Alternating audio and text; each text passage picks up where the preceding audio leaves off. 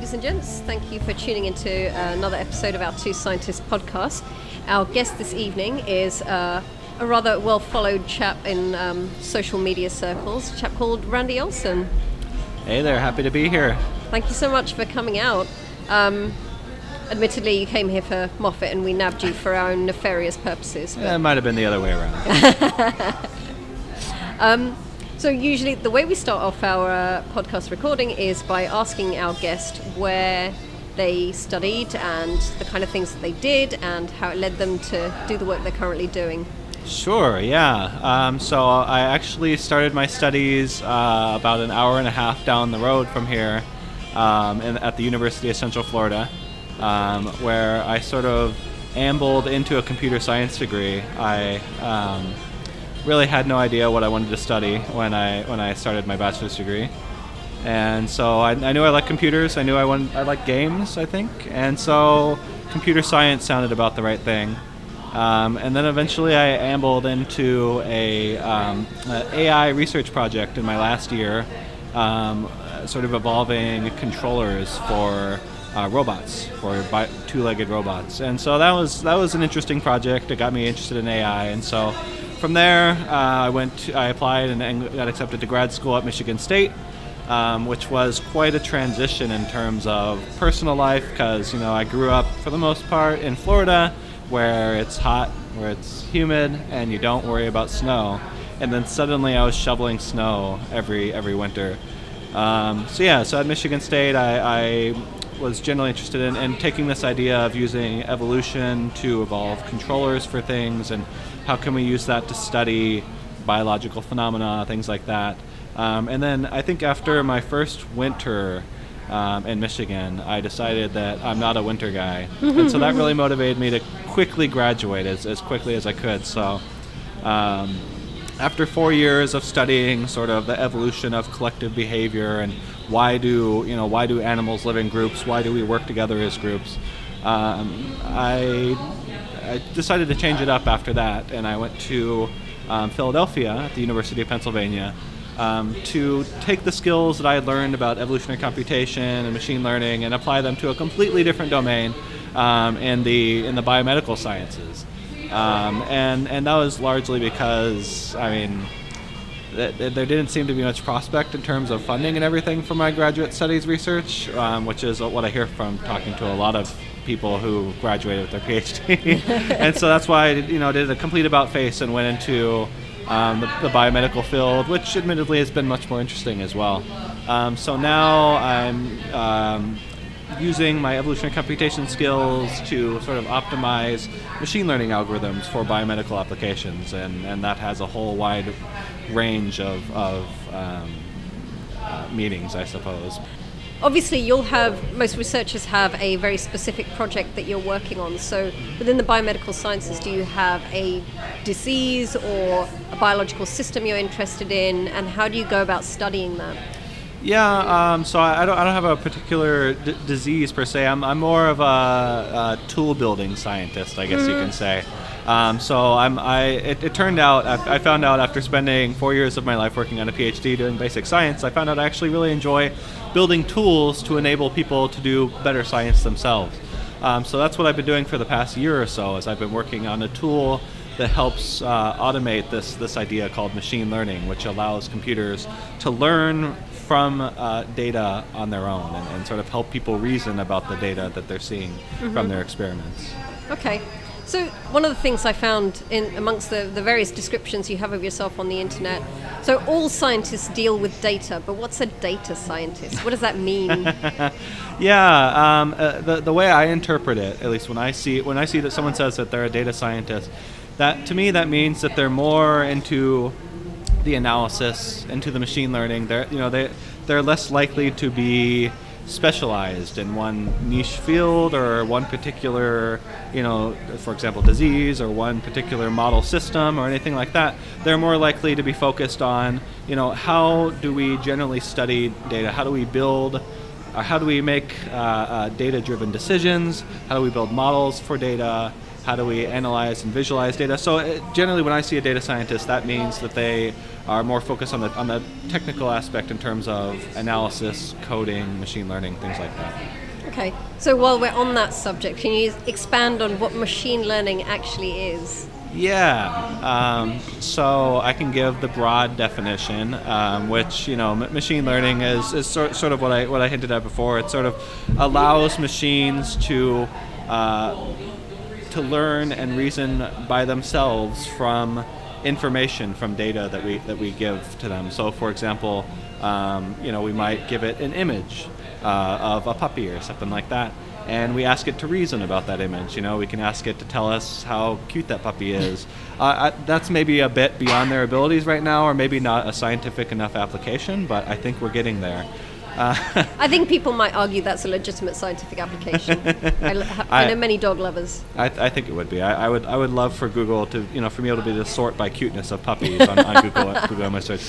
But no, really, I mean, a great application of machine learning that I think many of us know is if we use Facebook. Whenever we put up a new picture, and it automatically recommends us and all of our friends on there to tag them. They're using machine learning to detect our faces there, and that's because they have, for me, almost a decade of pictures of me, and they know what I look like, and they know how tall I am, and they know all these other things about me, which is a little bit creepy. Uh-huh. But anyway, and they can use that information to see whenever they see a new picture, hey, that's Randy. Yeah, so we're kind of on the subject of things being vaguely creepy. This idea of big data and so when people say big data, they're just talking about generally being able to acquire lots and lots of information from pretty much every facet of people, things, environment, and so on. Right. And I guess the next step is what to do with the data, right? Because I think a lot of people would assume that if you can collect a lot of data on a subject, then this is it. We're going to be able to fix this particular issue because now we know all the things. Right, exactly. But that's not how it works. Yeah, no, definitely not. And I mean, I think that's why data science and data scientists are so sought after, because this big data term came around, it hit the scene, it sounded sexy to the execs and everything, and they said, yes, let's collect all the data, and that's going to solve all our problems. When in reality, just collecting a large amount of data isn't going to solve all your problems. You can't just compute basic statistics off of that. You need someone who can reason about it. You need someone who can actually model it. And oftentimes you don't really even need big data to solve complex data problems. It's Jason, my boss, he says it's not about big data, it's about complex data. Mm-hmm. That's where the really interesting stuff is. And so for me personally, I'm less interested in really big data. I'm interested in more complex data. And I think more and more people are going to have that realization once they collect their hordes of data and realize there's not much to learn from it. Yeah. I think one of the best examples, which is kind of very pertinent to biologists everywhere, was the Human Genome Project, where they're like, yeah, we're going to sequence the entire thing, we'll know the whole code, and then they looked at it and realized, actually, there aren't very many proteins that make us. Right, exactly. Which it's kind of disappointing and also not very helpful if you think that you're going to be able to map out everything about us, right, just by knowing the alphabet. Yeah, I mean, and the next big initiative there is to try to map out the brain, right? I mean, mm-hmm. That's what they were I was thinking pushing for. Hopefully that doesn't turn into another partially failed fishing expedition. Quite. I mean, obviously, that it is useful in the sense that we do have kind of all of these codes for proteins that are important for us to know, but it just didn't yield what people wanted. What they promised, which yes. in my own field, that's an ongoing issue, right? I'm an AI researcher. We love to promise what's to come, but as far as what we actually deliver, it often falls short. Yeah. I think that's probably true of science in general. Surrounded by cancer scientists here, they probably indeed know the drill. So if we switch a little bit to kind of the stuff that you share in your blogs and on Twitter, this is not directly related to your research, and I guess you do a lot of it for fun. Right, it's become a bit of a hobby, a data tinkering hobby. Yeah, so what I found really cool is that you start sifting through the kinds of things that you do analysis on, and they vary from this very cool kind of graphic of all the national parks and how best to hit them through the US to, how long a man lasts in the bedroom. I thought that was particularly funny. So for all of these things, where do you get the information from? And what kind of compels you to choose one thing as opposed to something else in order to look at it? Yeah, so oftentimes most of my projects are just motivated by just random conversations that I have with people. I mean, that's how long does the average guy last in bed project started, and then I found out there was actual legit research on that, which was very interesting.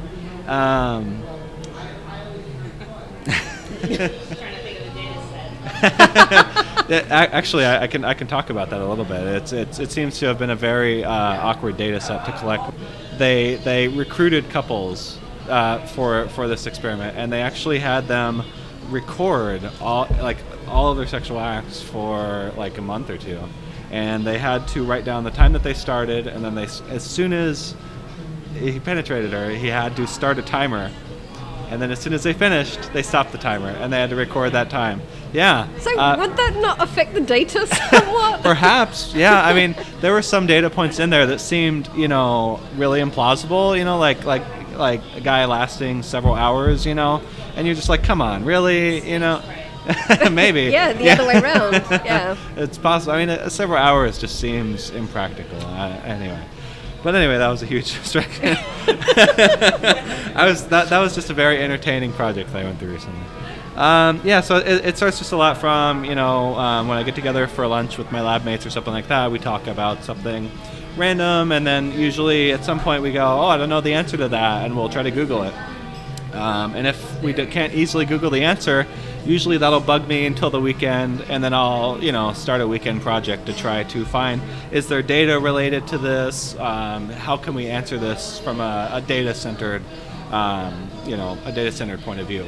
And of course, I'm not content just like answering it myself and be like, aha, I know now. I think it's also good to make a resource where people who have like-minded, sometimes weird questions, so they can Google them and find the answer as well. Other times, I just run across a data set that's too cool to pass up or too interesting to pass up.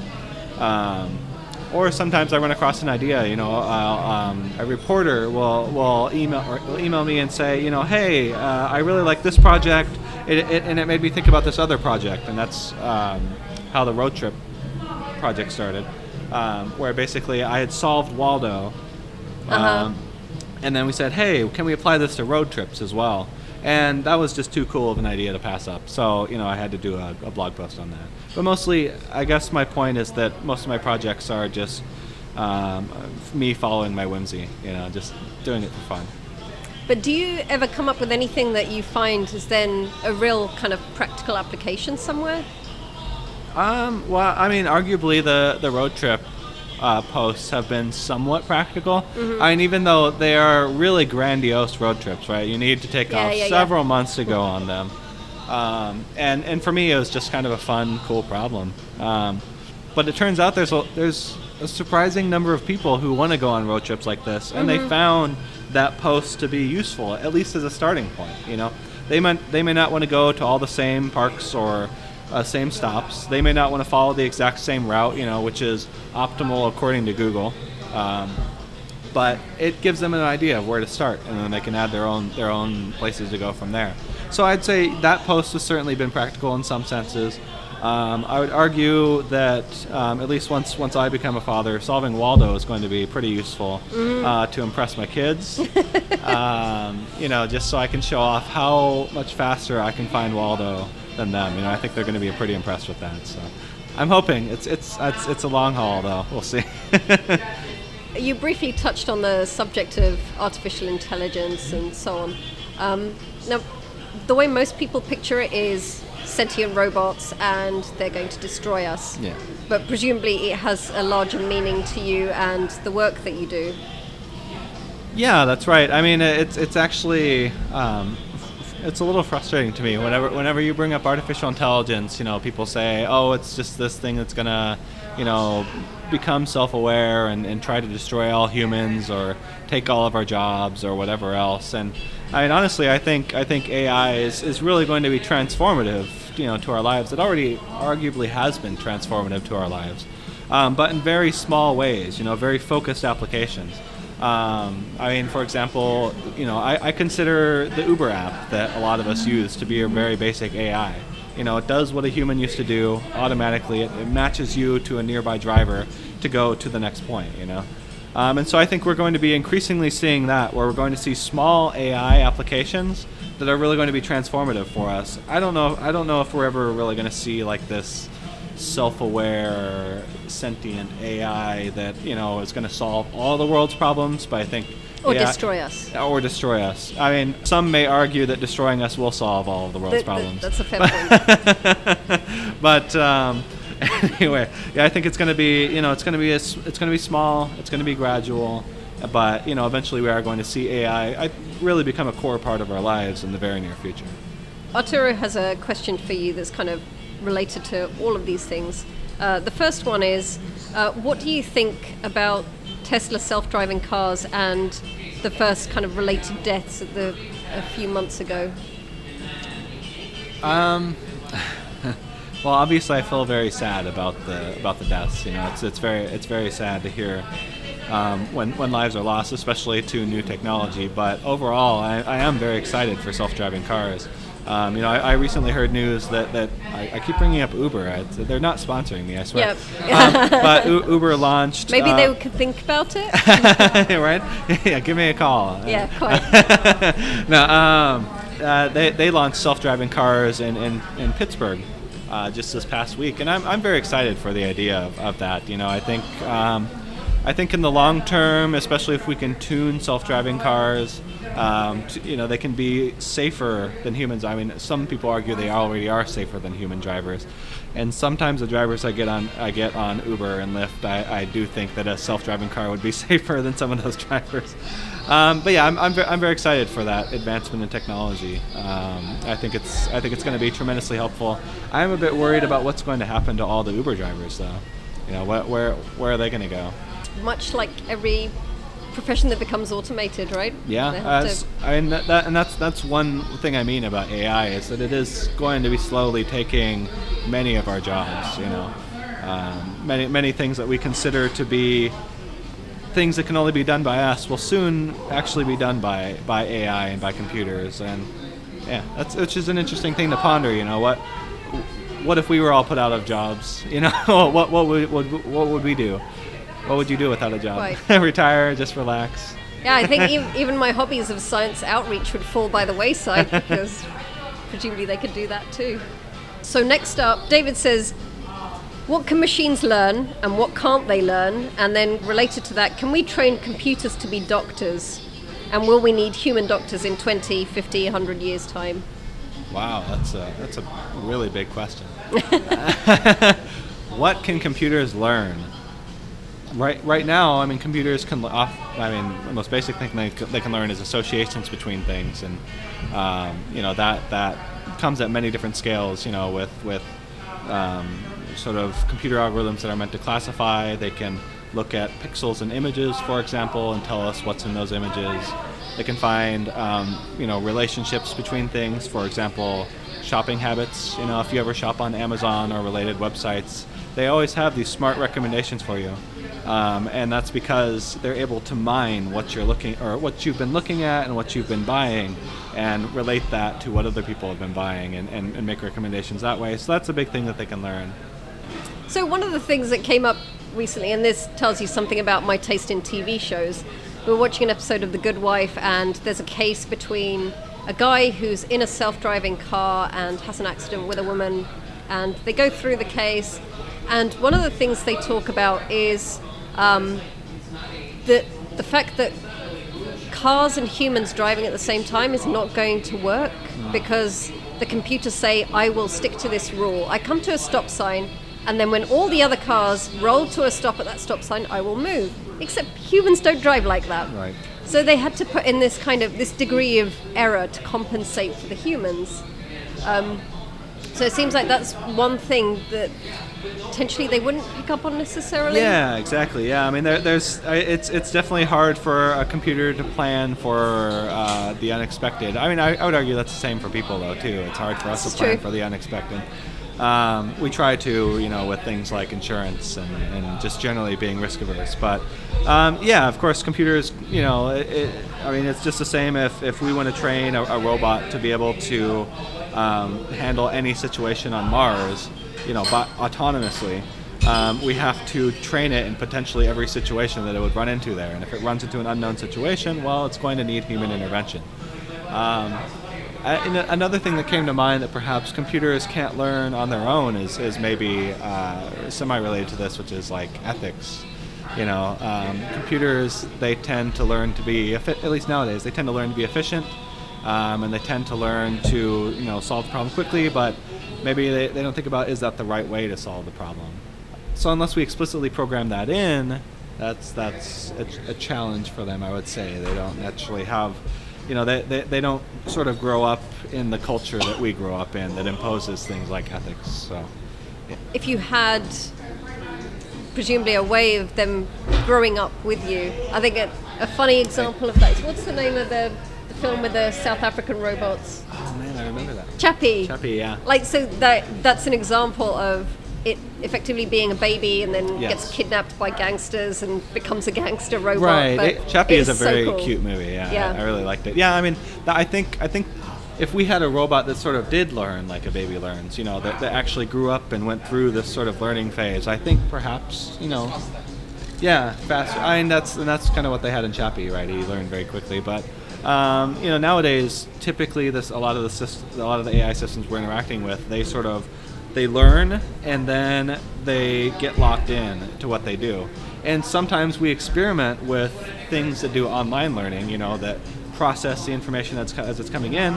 But we also saw what happened with Microsoft Tay, when people started trolling it, and it was learning from talking to people, and so people started, being racist and being bigoted, and Microsoft Tay learned to be racist and bigoted. So there's, I think there's still some limitations there, that to learning in computers. So I saw a very interesting project out of MIT that was trying to gauge people on some of these really, really tough sort of ethical questions. Actually, it all kind of ties together with autonomous cars too, where you take a quiz and you have to answer like 10 or so questions, and they ask you really, really tough questions. Like, let's say you have these people driving an autonomous car and the brakes go out. There's people crossing the street, and the only option is to either swerve and kill the people in the car, because they crash into a barricade or something, or it keeps driving straight and it kills the people crossing the street. And there was just some really, really ethical dilemmas that they present you with there, like, what if there's, Olympic athletes in the car and just like your regular Joe walking across the street? Who should die? You choose. And I was like, whoa, but I mean, those are some sort of things we have to think about in terms of AI. If we're going to have autonomous cars, what decision do we make there? Yeah. In the terrible case that we have to make that decision. I can't even make that decision. Quite. So. No, you wouldn't want to have to. Oh, did you want me to answer the thing about replacing doctors? Yeah. Oh, yeah. Yeah. Talking about ethical decisions. Right. So I think I don't know if I necessarily see machines completely replacing doctors anytime soon. I mean, I think whenever I get asked this question, I always think about the movie Idiocracy, where he was coming in to get a physical or something like that, and then there's just like this guy sitting there. He's like, okay, put this plug in your mouth, put this plug in your butt, and then he's like, oh wait, no, I got them mixed up, switch them around, and then the machine just sort of analyzes you based off of that and finds out what's wrong with you or something. But I think that with medicine, there's a much more personal touch to it.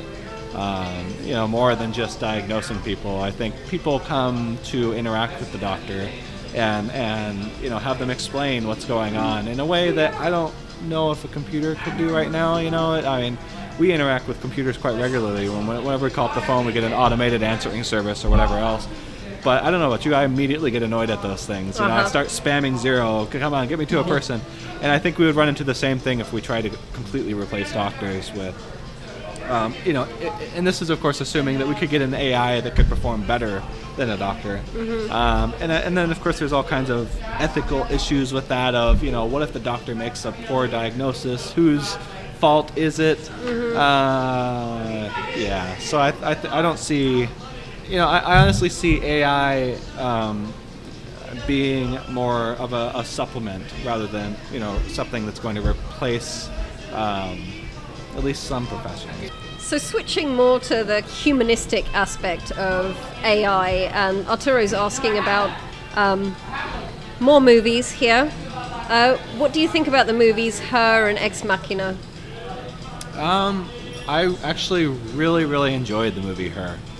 That movie was quite a treat to me, because it was a really fascinating look at what it would be like if we did have a sentient AI. How would that look? How would that work? What would happen? I mean, so that was a really fun movie to watch, and also just to ponder, like, how would we interact with a real AI? You know, like, would we fall in love with it or something? I was a little disappointed at the end where, well, actually I shouldn't spoil it for people who haven't watched the movie. I'll just leave it there. I was maybe we could put in a spoiler alert. Okay, yeah, spoiler alert. You know, at the end where, you know, the AI that he fell in love with sort of went off with all the other AIs because it had transcended beyond, you know, what humans were capable of, and it had to go find some you know, some place in some other AIs that were more interesting. That was a bit of a disappointing ending to me, but overall though, that was a really neat movie. I had a question from David. He says that Elon Musk worries about the singularity. Does it keep you awake at night? First of all, can you explain what the singularity is? Sure, I can explain the singularity. So the singularity is this idea that we will eventually get an AI that can sort of self-improve. And eventually the AI will be able to self-improve enough to where it'll improve itself beyond any capabilities that we ever imagined, and sort of almost transcend anything we ever imagined, and be able to solve, again, all the world's problems, and yeah, that's the basic idea of the singularity. And it certainly does not keep me awake at night at all. You know, as an AI researcher, and I like to think that I keep up on the field quite a bit, and I mean, I kind of go back to what I was talking about earlier, where I am hesitant to make predictions about what'll happen, you know, a decade or 50 years into the future. But at the state of where we are in AI research right now, I find it a little laughable that we're going to find this self-improving AI that's going to just suddenly transcend within my lifetime. I don't see that. It would be amazing if it happened. Yeah. But I'm not banking on it right now. Okay. But ask me again in 10 years and we'll see. So what does keep you awake at night? I feel like I have a really disappointing and dirty response, which is that sometimes just my research keeps me awake at night. I was about trying to to solve a problem, you know? But like it's the worst. I mean, it's a good sign. It's a sign that I have a job that's really right for me, that at the end of the day, when 5 o'clock rolls around, I'm like, man, I don't want to go home. And sometimes I stay up at night just pondering, you know, how do I solve this problem, or why isn't this thing working? You know, I've literally had dreams where I looked through my code and debugged it in my dreams and woke up with the answer, you know. And But it was real, because I've had those dreams and I wake up and it's it's like there was nothing based on reality whatsoever, but I was so pleased with myself in the dream. I mean, it's just an added bonus to actually solve a real problem. But, you know, it's definitely satisfying to just solve a really hard coding problem anyway. So that's so cool. I think that's a happy dream for any programmer. Yeah. So Kim tweeted to us all the way from Ireland. Hi, Kim. We hope you're doing well. Hi, Kim. She said, if you could push AI beyond its current abilities, what's the most and least practical application you would like to see? Well, I can at least answer the most practical one. Okay. I would say the most practical application of AI that I would love to see is sort of an AI scientist. I think that would be really, really cool if we could have a scientist, an AI that can sort of watch what we're doing as a collective, and as scientists, and reason about that and ponder how can we, push the boundaries of what we're currently thinking about as scientists in all kinds of fields. I think that would be really amazing, and perhaps lead to the singularity if we got there. I don't know, but.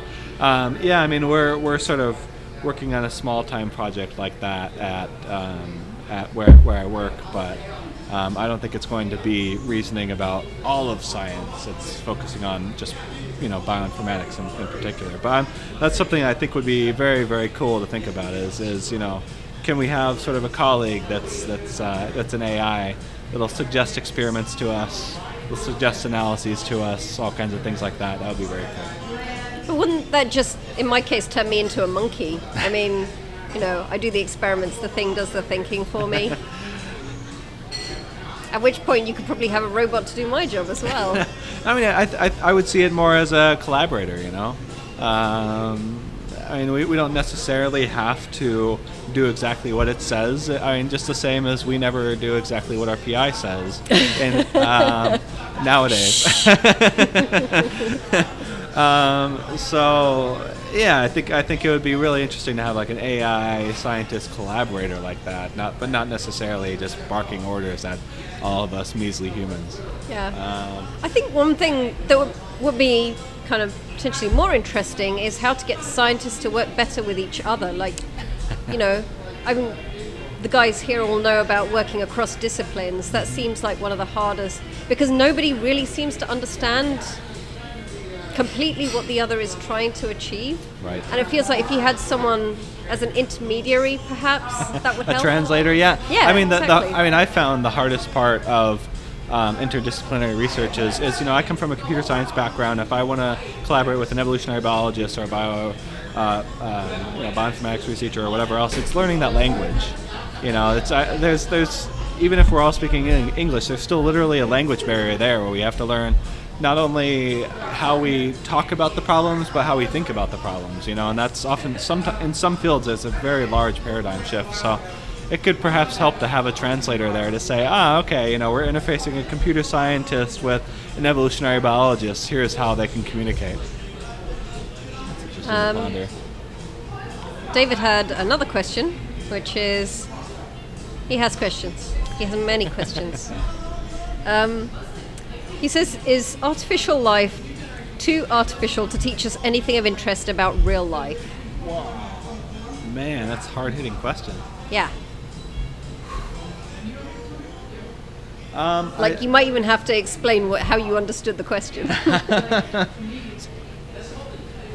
So the general idea of artificial life is that we can sort of abstract the processes that are going on in the real world and simulate them in a computer in some way, and hopefully gain some broader understanding about the real world from this more simplistic simulation.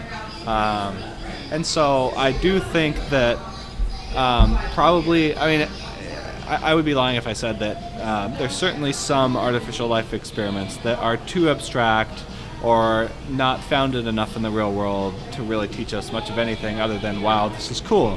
Which honestly, that's fine. It is fun, and I think part of what draws some of us to science is that we just get to work on projects that are, wow, that's cool. Yeah. And in some senses, I feel like that was my PhD.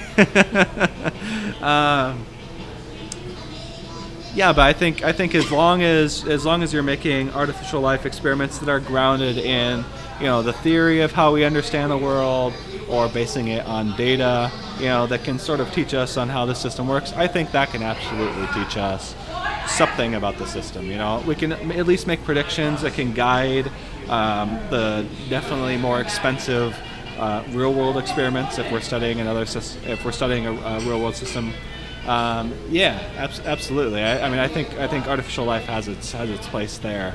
But it definitely has to be grounded in reality in some important ways. Sometimes when I play Cards Against Humanity and we're missing a person to make it more interesting, I use a large-scale figure of Godzilla as a playing character. So he he gets cards and he plays those cards, the cards that I give him, and sometimes he wins. Is that artificial intelligence? It depends. How does he play those cards, and He how does he plays them choose cards? randomly? Randomly.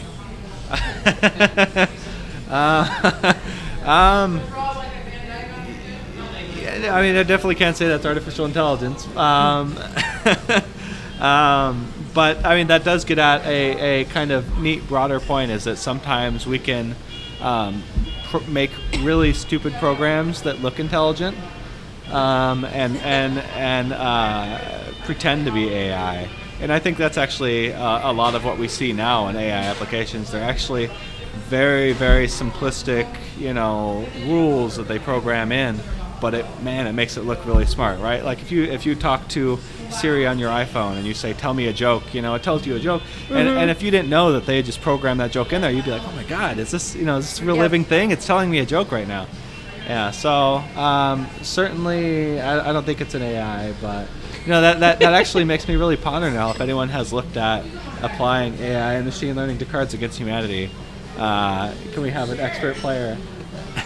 Oh, we look forward to the next blog post. So thank you again so much for coming out to speak to us. We look forward to seeing more of the fun stuff that you produce. Yeah, thanks. This was fun.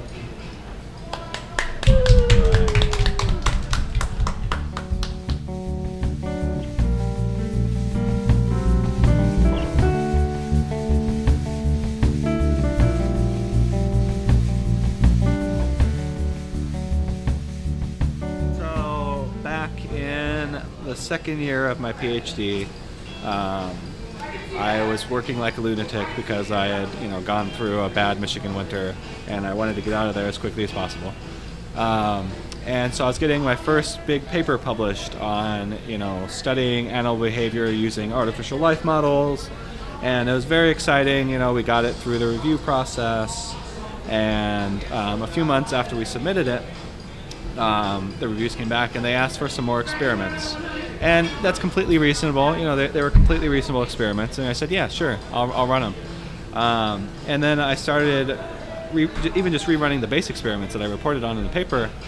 And my simulation wasn't working anymore. And I wasn't reproducing the results in my paper. And, if you've been in grad school, if you've published a research paper, this was like nightmare mode. After a week of freaking out and digging into code, it turns out I had made some really silly optimizations to my code throughout those 3 months that had introduced a bug. And thank goodness I used version control. That saved my life. But that just goes to show that science isn't as clean as we think. And paranoia is your friend. Paranoia is absolutely your friend when it comes to science.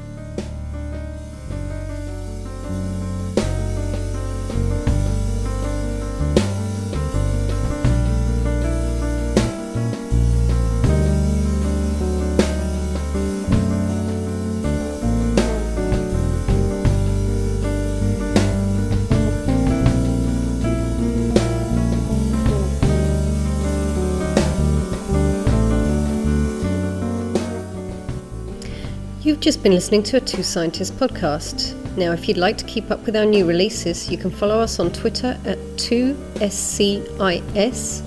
Facebook or Google Plus using the handle 2Scientists, or for the more old school among you, you can check out our website at twoscientists.org. Thanks for tuning in.